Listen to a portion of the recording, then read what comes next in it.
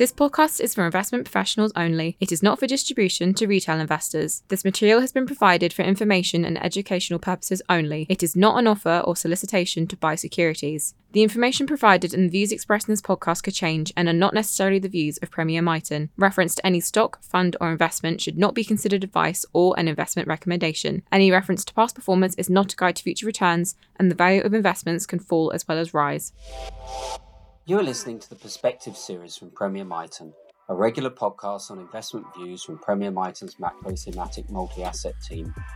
I'm David Jane, co-fund manager with Anthony Rayner of Premier Miton's range of macro-thematic multi-asset funds.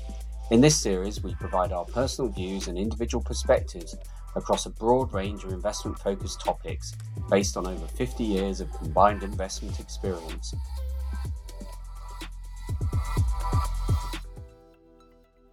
Last year, inflation was the dominant issue for financial markets.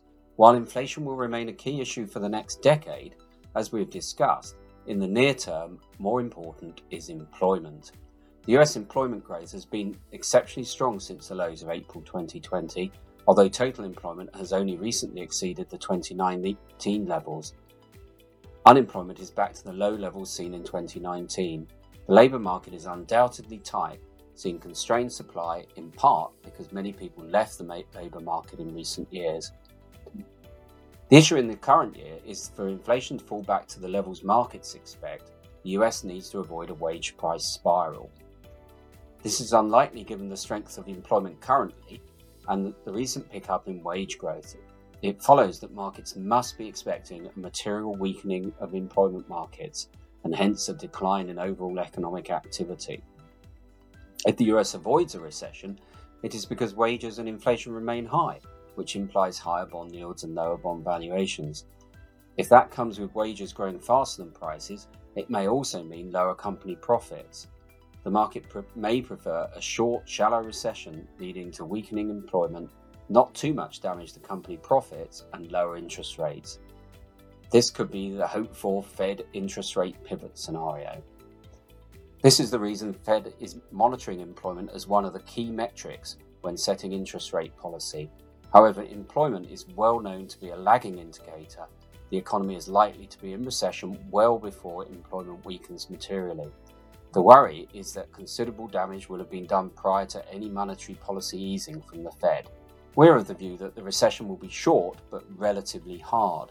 This follows from our broad view of declining waves of weak economic activity followed by inflation, post the lockdown-driven recession and inflation spike. However, inflation may settle at a higher level and growth at a lower level than in the past because of the prevailing raw material and energy shortage and the trend to deglobalization. We retained an ongoing cautious stance on risk assets in general, awaiting greater clarity on company profit outlook for equities and the inflation outlook for bonds.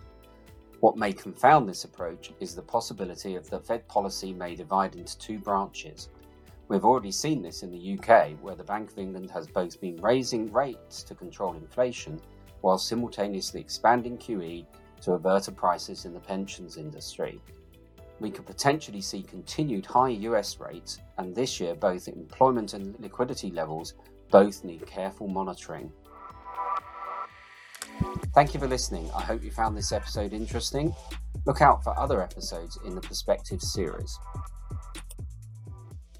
This podcast is for investment professionals only and is issued by Premier Miton Investors, which is the marketing name for Premier Portfolio Managers Limited and Premier Fund Managers Limited, which are authorised and regulated by the Financial Conduct Authority. The value of investments can fall as well as rise.